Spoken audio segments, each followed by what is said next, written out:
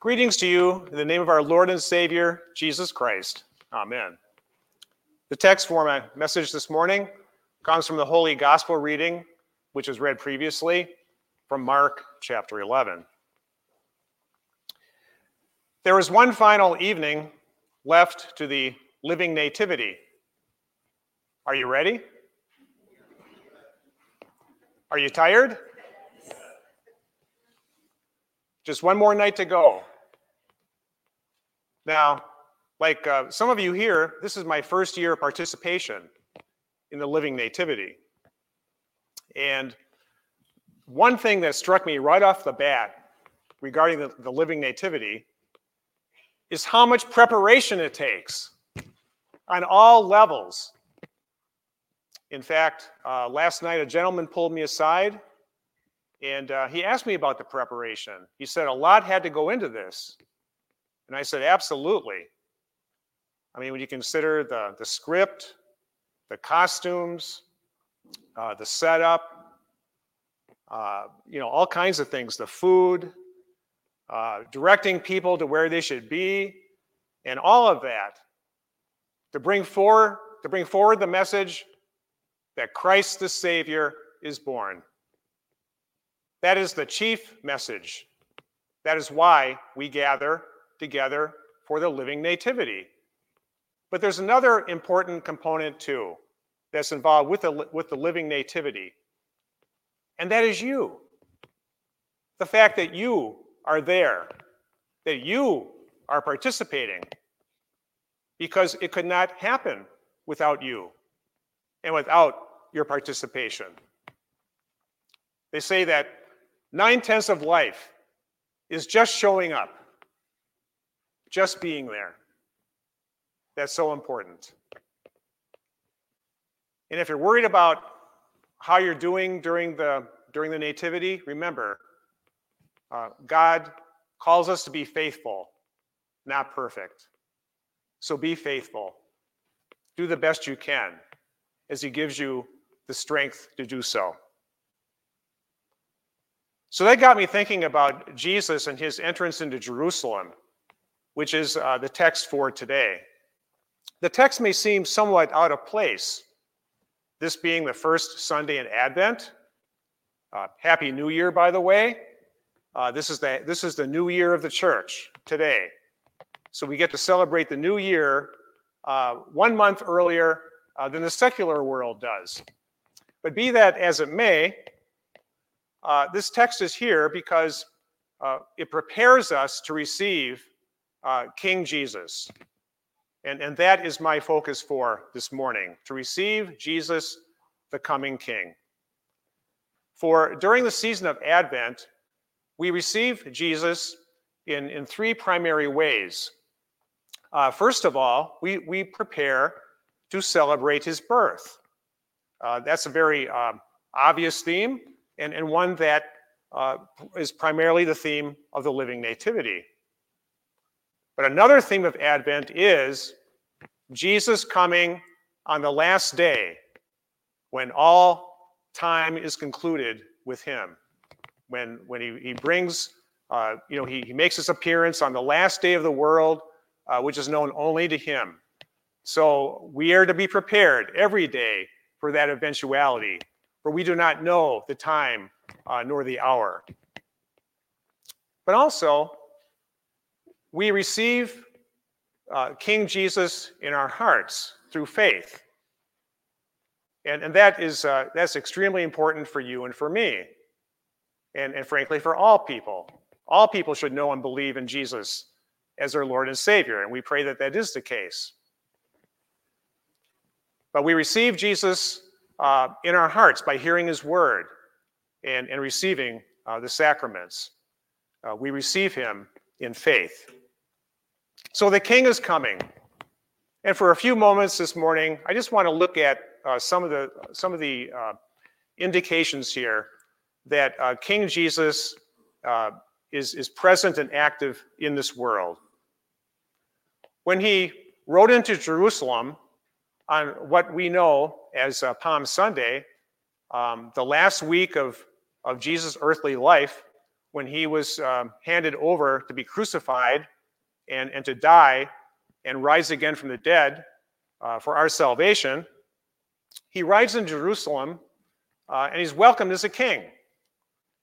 This is shown by his riding on a donkey, which was the mode of transportation for emperors and kings, primarily during parades, military parades and the like. He was greeted by palm branches, people waving palm branches. And that too was a symbol of welcoming a king. But also we hear the statements of the people in the crowd. They shout, "Hosanna," which means God save us. They said, "He comes in the name of the Lord," so they knew who was sending him.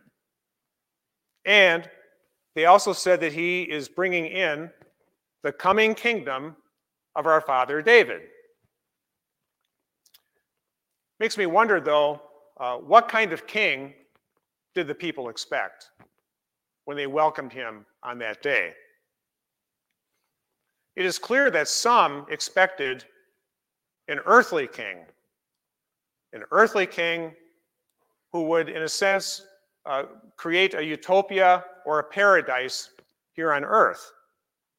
A Messiah who would drive out the Romans and restore the kingdom of Israel to its previous grandeur as it once was known under King David. There were some who had that expectation. In fact, one of Jesus' disciples, Simon the Zealot, was a political revolutionary by his background, and it is likely that he may have expected Jesus to be that kind of Messiah who would bring about a sort of a great kingdom here on earth. Well, indeed, Jesus came to establish a great kingdom, but it would not be an earthly kingdom, not the kind of kingdom that we think of. Listen to the promise made to David, to King David, regarding this kingdom of the Messiah. We read in 2 Samuel chapter 7, "And your house and your kingdom shall be made sure forever before me. Your throne shall be established forever." Now I ask you, how many nations, how many kingdoms do you know of that have lasted forever? None. They all end up in the dustbin of history eventually. If you ever study history, ancient history and so on, nations come and go. That's an inevitable fact of life. There's only one kingdom that is spiritual and eternal, and that is the kingdom of Jesus Christ, the kingdom that he has established. During this very same week, when Jesus entered Jerusalem, as he appeared before Pontius Pilate during that questioning period before he was to be crucified, Pontius Pilate asked Jesus, "Are you the king of the Jews?" To which Jesus answered, "My kingdom is not of this world. If it were, my servants would fight to prevent my arrest by the Jewish leaders. But now my kingdom is from another place." So to summarize, Jesus' kingdom is in this world, but it is not of this world. For what are the marks of Jesus' kingdom? His kingdom cannot be located in a capital city. Its boundaries cannot be marked on a map. His kingdom cannot be seen through a demonstration of earthly power, such as the launching of a missile or the detonation of a bomb. No, Jesus' kingdom comes to us in simple, ordinary ways. First, he comes to us as a baby. I mean, consider this. All of God's divinity was poured into a baby, into the frame of a weak, tiny, vulnerable baby. A baby who needed the nourishment of his mother. A baby who needed the protection of his earthly father. A baby who cried, who had to be fed, and whose diaper had to be changed. This is the King who came to the world. This is the King that the world did not expect. And quite frankly, the world cannot accept a king like this apart from faith. It is only through faith that we can see and believe in this baby Jesus as our Savior from sin, who brings us our deliverance.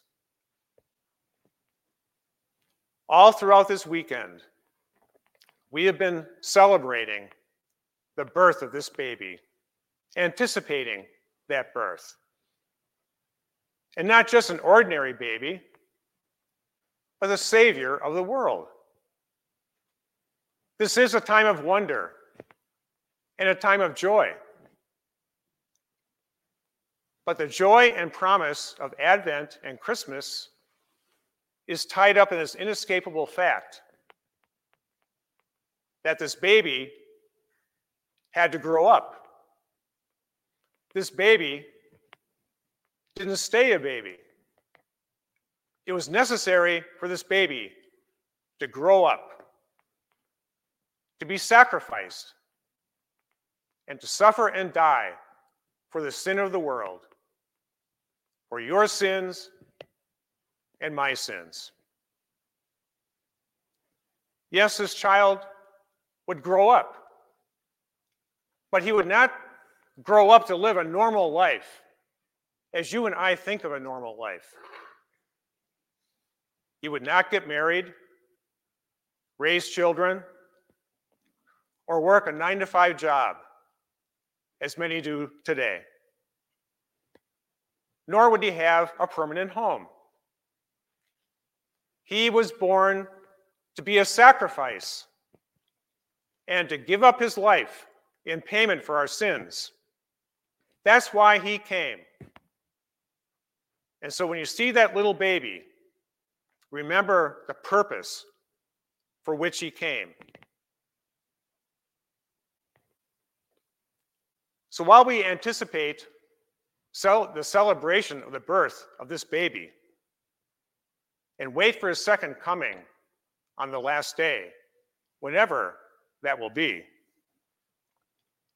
I also want to leave you now with this assurance that although we celebrate something that happened over 2,000 years ago, and we look forward to that day, which is known only to the Father as to when he will send his Son on that last day, be assured that the same Jesus is with you now and always.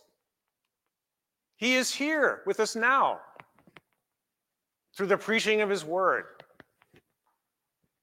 and through the administration of his sacraments, through holy baptism. Jesus comes to us in simple, ordinary ways that are yet so powerful. Through the water of holy baptism, combined with the promises of God's word. Through the elements of bread and wine, again, very simple things, but so powerful when connected with the promises of God's word, that in the elements of bread and wine, we also receive the true body and blood of our Savior for our forgiveness and for the strengthening of our faith. In these ways, Jesus demonstrates that he is among us now and always. So as Jesus rode into Jerusalem and was received by many, he also rides into our lives today and into our hearts through the preaching of his word and the faithful administration of his sacraments. May our hearts receive him with joy and gladness. Amen.